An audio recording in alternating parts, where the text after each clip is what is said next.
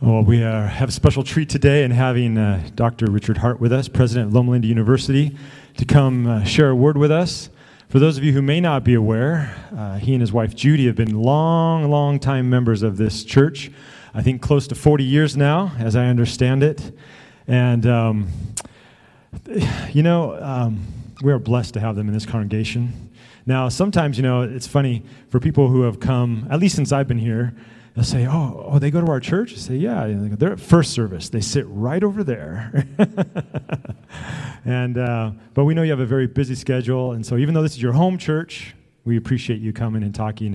And Judy, one of the things I learned a while back after I first got here, that Judy, music is very, very important to our kids, right? In our Sabbath schools and so forth. And I learned that it's been at least 20 years, right, Isaac? Over 20 years. That Judy does all of the scheduling for all the piano players in all of our children's divisions. Now that's a cool ministry, right? To make sure, right? Yes. So if you see her around, tell her thank you for that, even if you're a kid at heart, but not a kid physically anymore. But Dr. Hart, we appreciate all you're doing at Loma Linda, all you're doing globally for our church. And I just want to tell you, I know we do, but I just want to tell you, I really appreciate your voice within the Adventist church. Thank you for who you are and all that you're doing. Let's welcome Dr. Hart up here today.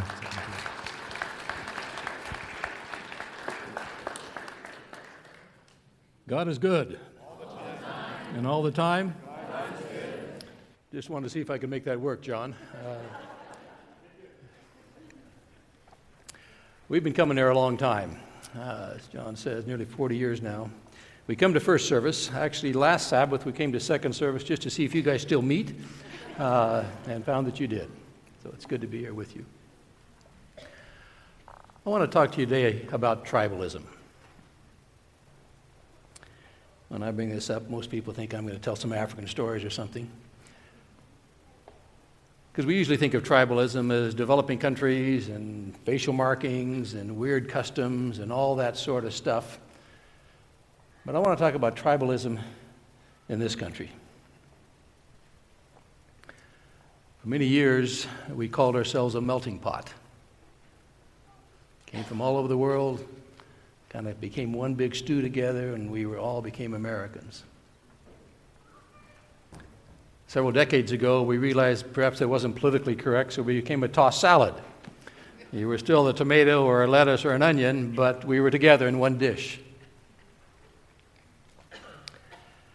And now we've come to the point, I'm afraid, where we're not even a tossed salad. The peas and the carrots and the potatoes are all kept separate because our politicians and others have figured out how to divide us, how to separate us, how to emphasize our differences rather than our sameness.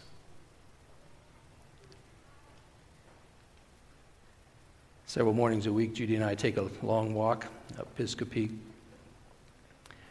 And on the way, we pass a pond by Los Rios Ranch. During the summer, they let it go dry. In the fall, gradually, the rains fill it back up again, and the ducks return. And being a bird watcher, I look at those ducks, and I notice something. The mallards are off into a corner by themselves. The American widgeons are over there by themselves. The coots are over there by themselves. Pretty soon, the wood ducks are going to arrive, and they'll be by themselves. We have a phrase for that. Birds of a feather flock together. Tribalism. People like to stick with people who like them. If I'm in my office at sunrise, which I am too often, I can watch the crows, groups of crows fly by. In the morning, they head northeast. In the evening, they head southwest at sunset. Someday I'm going to figure out where they're going. By the way, what's a flock of crows called? Come on, first service knew it. What's a flock of crows called? A murder. A murder of crows. And therefore, what are two crows on a fence called? Attempted murder.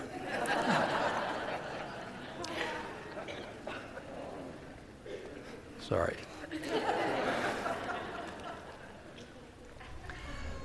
So we're in a country that has being increasingly polarized for one reason or another. I grew up in a little town called Troy, Idaho, up in the panhandle of Idaho. All the Adventists lived out on the east side of town. We had a country church, a little school with 25 kids in it, 2 rooms. We had our own 4th of July picnics, our own parties, our own everything. We were tribal. And I looked back, I thought, man, what a great incubator that was for me as a kid. And yet I realized, I can remember one time ever being in the high school gymnasium for a community program in Troy, Idaho. We were separate, we're distinct, we're different. We're tribal. And if I think about our church, we're now pushing 20 million members around the world. Impressive. We got 8,000 schools, 112 colleges and universities, 1.7 million students study in Adventist schools, 175 hospitals providing care to millions of people. Impressive. And yet there's a part of that church that I worry about because it becomes tribal.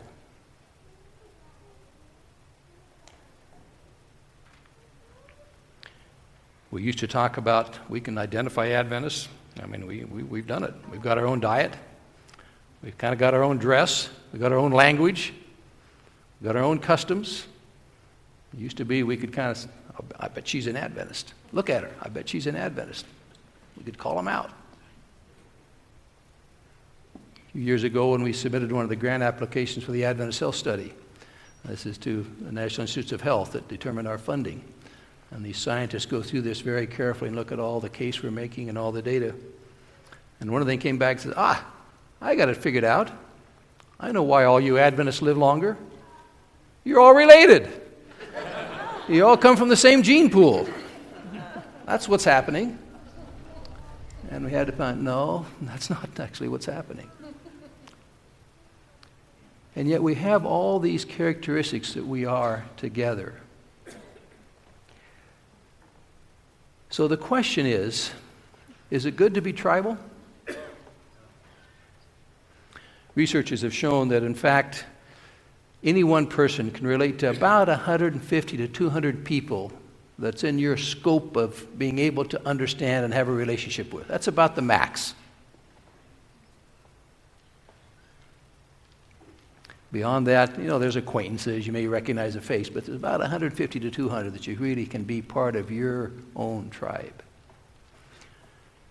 When we first moved up to Oak Glen, nearly 40 years ago now, we came to this church, and it became our tribe.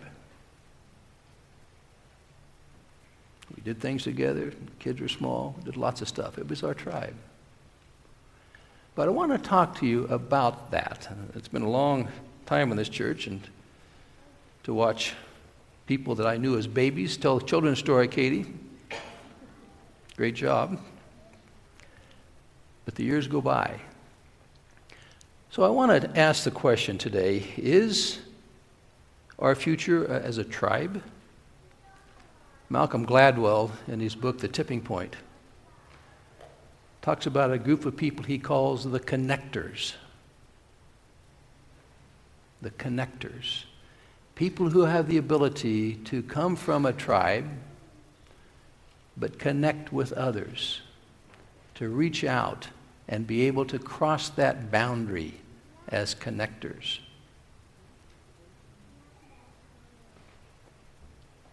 Are we connectors?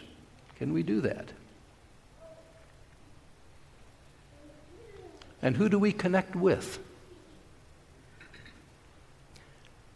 I want to tell you a story. This happened in a small town.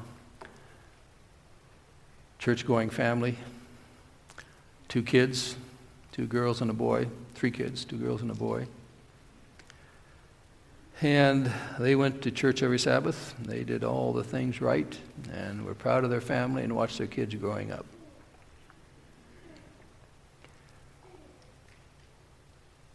As the kids got older, they were going through the usual school processes and all the things that kids do. And as the children started maturing, the family realized that their youngest daughter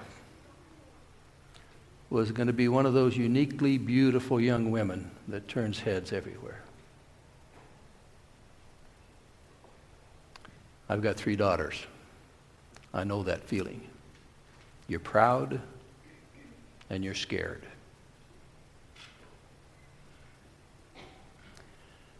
But life went on, the kids were doing well, and they watched them continue to mature and grow. And then one day, the unthinkable thing happened. The mother heard it first when she was at the market. The father heard it when he came back in from the fields.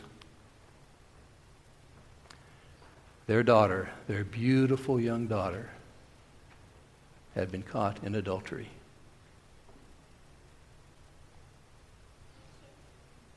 What do you do? What do you do as a family? What do you do as a church? Is it time to call the church board? Do we need to expel this member? Probation, maybe? It was a long evening in that home that evening.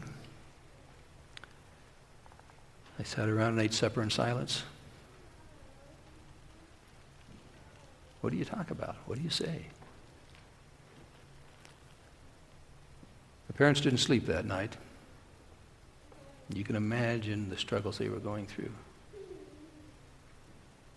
The next morning they knew they had to talk about it. Finally got it out. Crying, weeping, promises. Never happen again. So sorry. Embarrass the family. How do we move beyond this?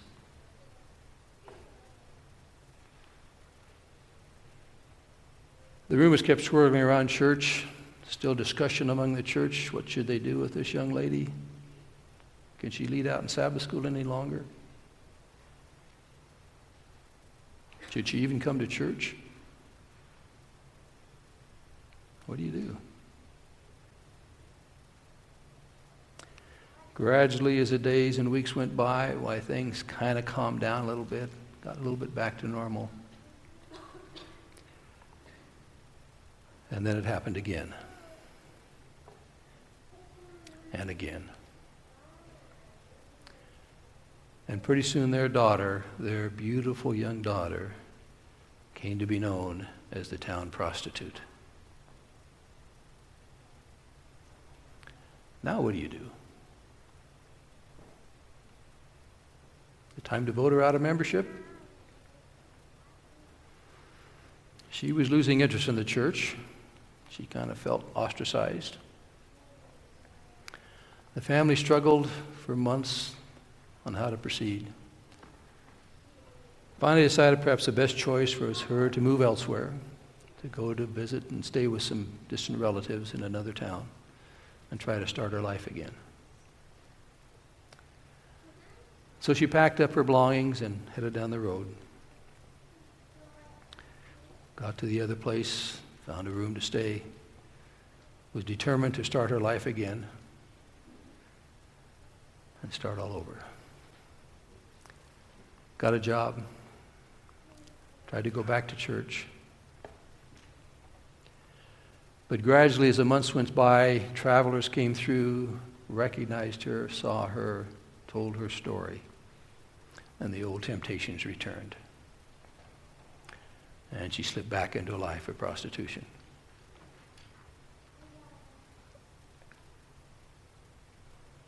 She had pretty well given up on the church by this time. They didn't understand her, didn't seem to care. She was a city of the world, girl of the world now. One day she heard there was a visitor coming to town. She remember some church was talking in town. Wasn't much interested. This is it. She'd pretty well given up on the church. But purely out of curiosity, decided to go listen to this guy and see what he had to say. So she went down to the center of town and stood quietly on the outer side of the crowd. And it was there in the city of Magdala that Mary first met Jesus.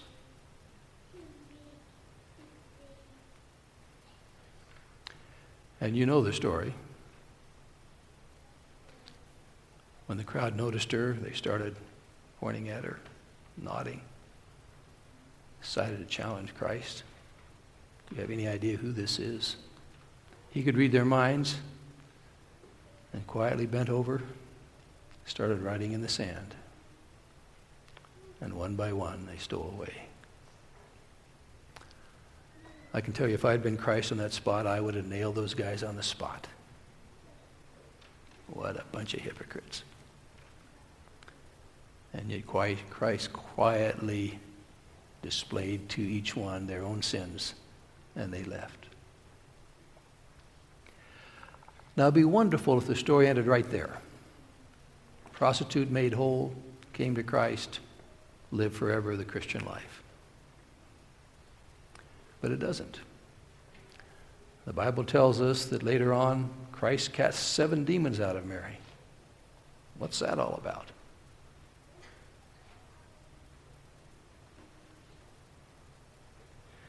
We next see Mary back at her hometown of Bethany,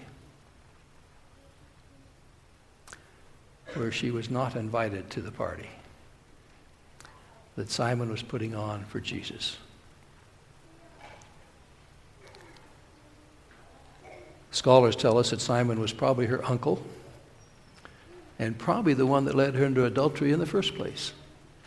So he knew her story, and he was to make sure she wasn't coming to this party. He was a respected elder in the church. And so she wasn't invited. But she couldn't stay away. She slipped in the back door. After her eyes adjusted to the light, saw where Christ was, went over and anointed his feet with perfume. But she'd forgotten one thing. Perfume smells. And pretty soon the whole room was aware of what was happening and looked over and saw her.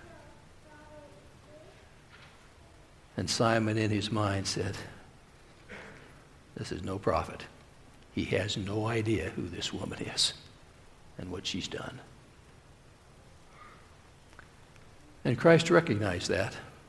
Said, Simon, if somebody owes 500 and somebody owes 50, and both are forgiven, who would love the most? Once again, I would have been so tempted to nail Simon on the spot. What a hypocrite. And yet Jesus, in his gentle way, pointed it out in a way the crowd probably couldn't understand. And Simon knew. We next see Jesus at the foot of Mary at the foot of the cross, ministering to Jesus when the disciples had fled. And then Sunday morning, the first to the grave. She saw it was empty, turned to the gardener, where have you taken him? And Jesus said, Mary. And she recognized him, the only man that had accepted her unconditionally throughout her life. The King James Version says, Mary, please don't touch me, for I have not yet ascended to my Father. Probably more correct translations are, please don't keep hanging on to me, for I must ascend to my Father.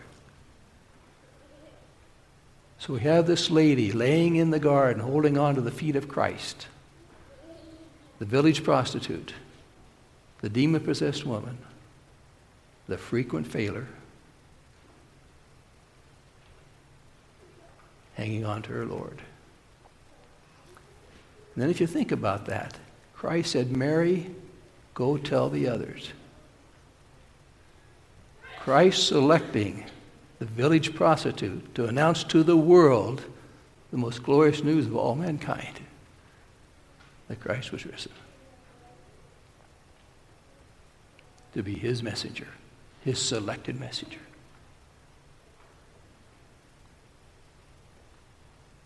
What a story.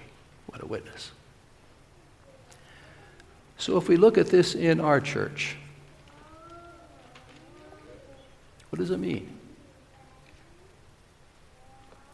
We've got some who step out and do some interesting things.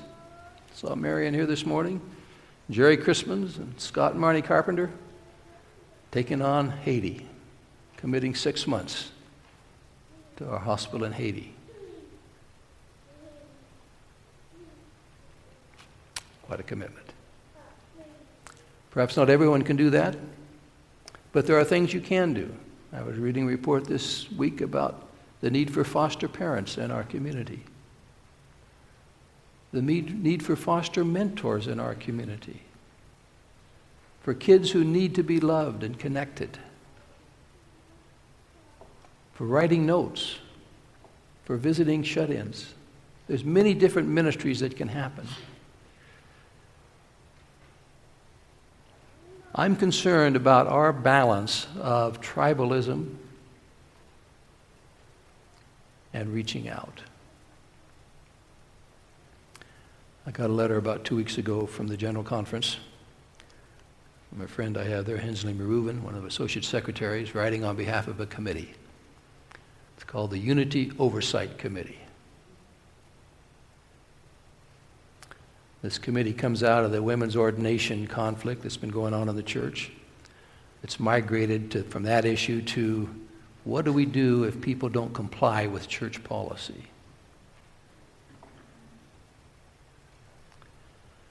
And the question was, Dr. Hart, Loma Linda is pretty big, pretty significant.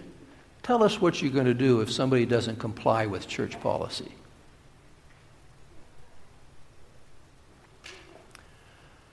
I don't know how to answer that letter. In fact, I'm not sure I am going to answer it. Because he was struggling with the issue of unity versus uniformity, of inclusion versus exclusion, of accepting versus purity and drawing boundaries around us, of becoming tribal.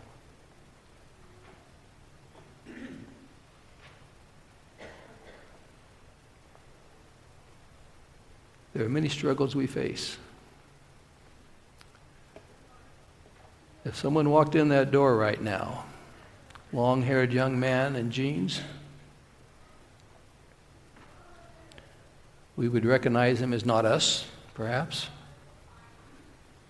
What would we do? What if he was holding hands with his partner? Another young man.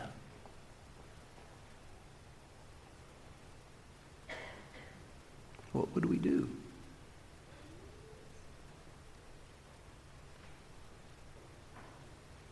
Are we big enough as a church to reach out and make that happen? What is the boundaries between guarding our uniqueness and sharing our compassion? And how do we determine that?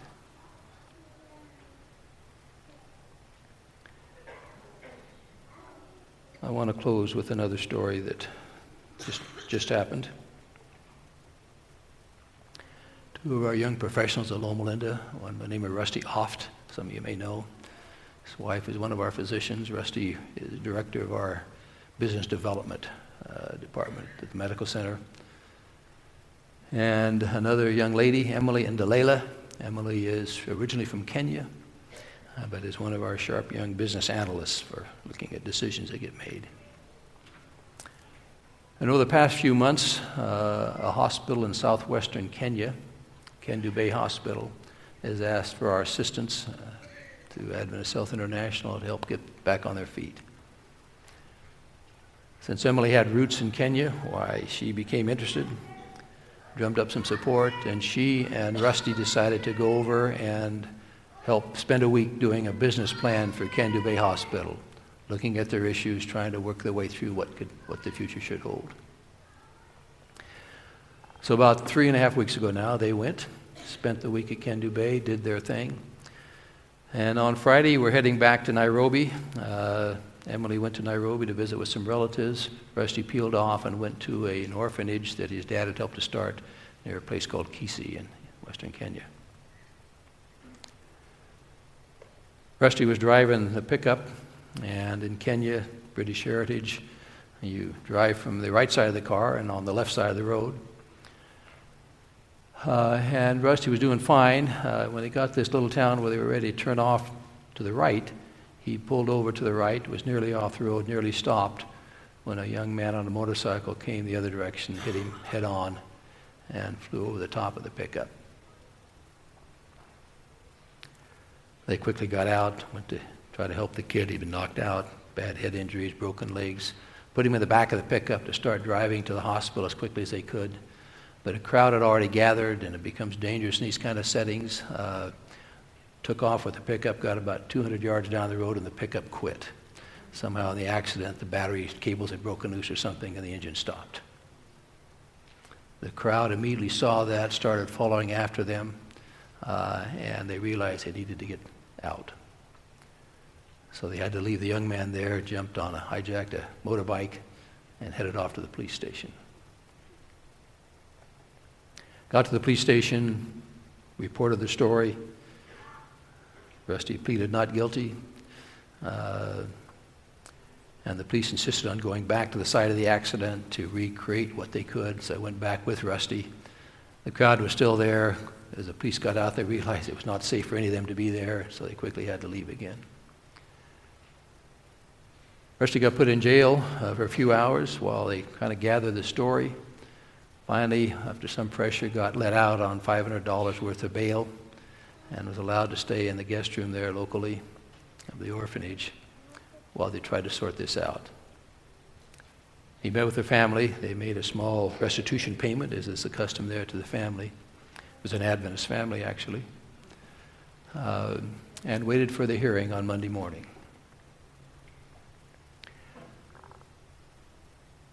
You're not sure what to expect in a setting like that.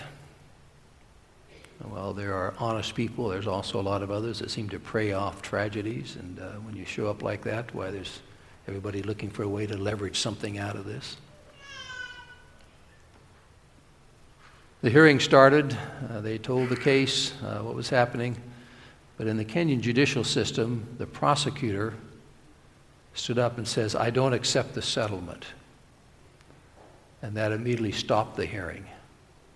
The judge or the magistrate cannot move ahead if the prosecutor does not accept it.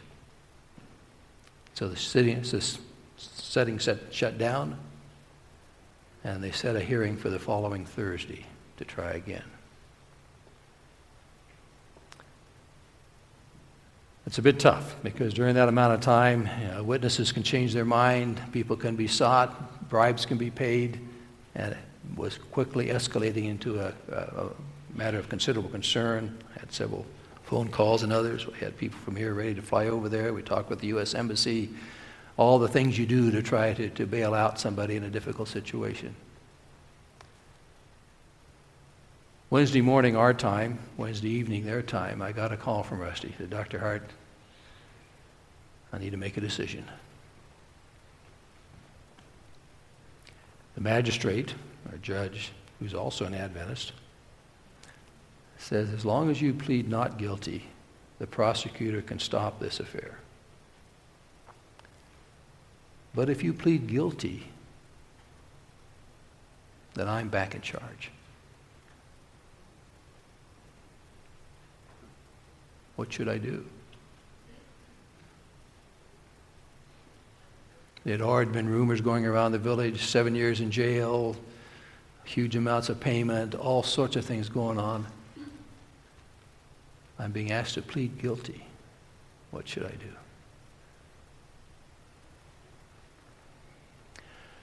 It's a sobering phone conversation. It's a tough call. But we finally made the decision that probably in this setting, that was the best choice. To cast your fate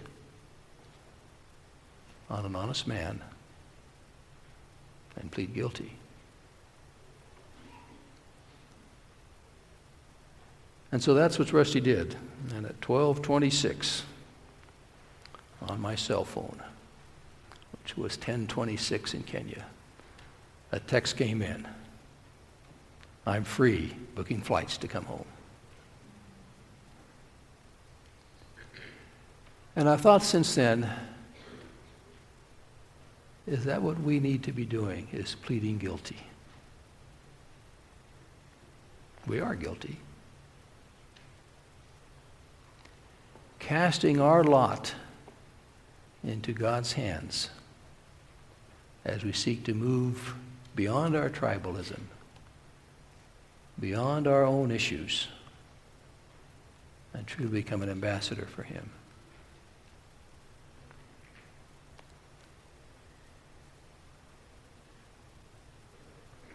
I want to close with a saying that I've often used, probably used it here before. It says, I would like to buy just $3 worth of God, please. Not enough to explode my soul or disturb my sleep, but just enough to equal a cup of warm milk or a snooze in the sunshine. I don't want enough of Him to make me love an alcoholic or pick beets with a migrant. I want ecstasy, not transformation. I want the warmth of the womb, not a new birth. I want a pound of the eternal in a paper sack. I would like to buy just $3 worth of God, please. That's a satire on the way many of us live our lives. Being part of a tribe, being part of a church, being part of a comfortable setting, but not fully embracing God's commission to each one of us. I'm proud of this church. It frankly does a lot. And yet the world is so desperately in need of what we have to offer. May God bless us on that journey.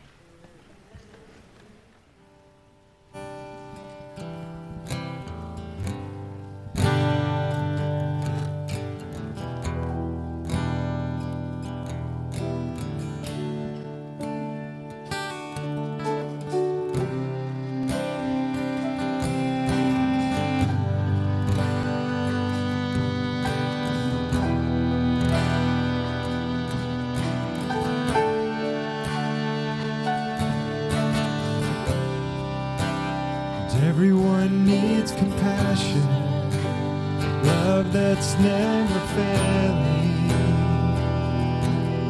Let mercy fall on me.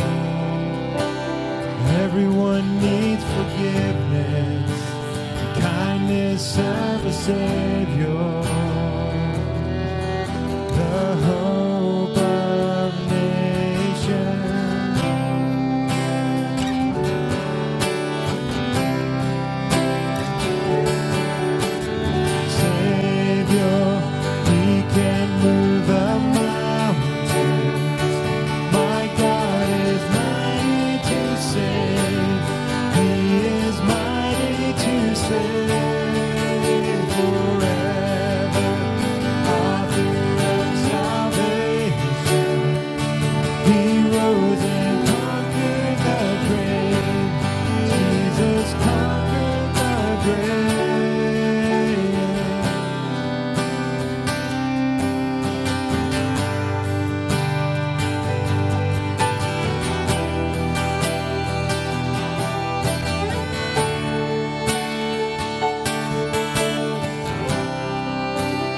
Take me as you find me, all my fears and failure. Fill my life again. Give my life to follow and everything I believe in. Now I surrender. Surrender.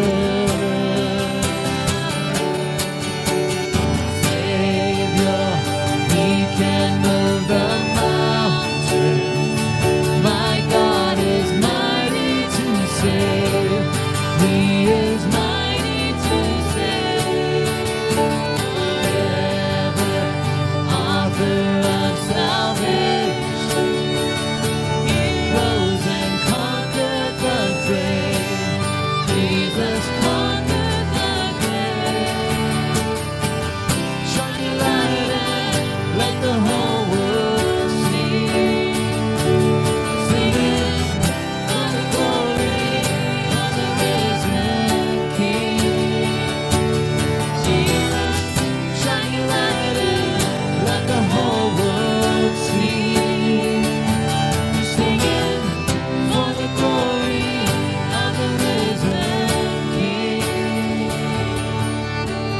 Savior, He can move the mountains. My God is mighty to save. He is mighty to save. Forever, author of salvation, He rose and conquered the grave. Jesus conquered the grave.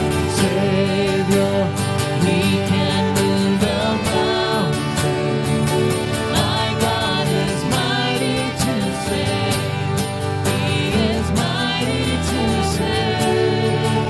Forever, author of salvation, He rose and conquered the grave. Jesus conquered the grave.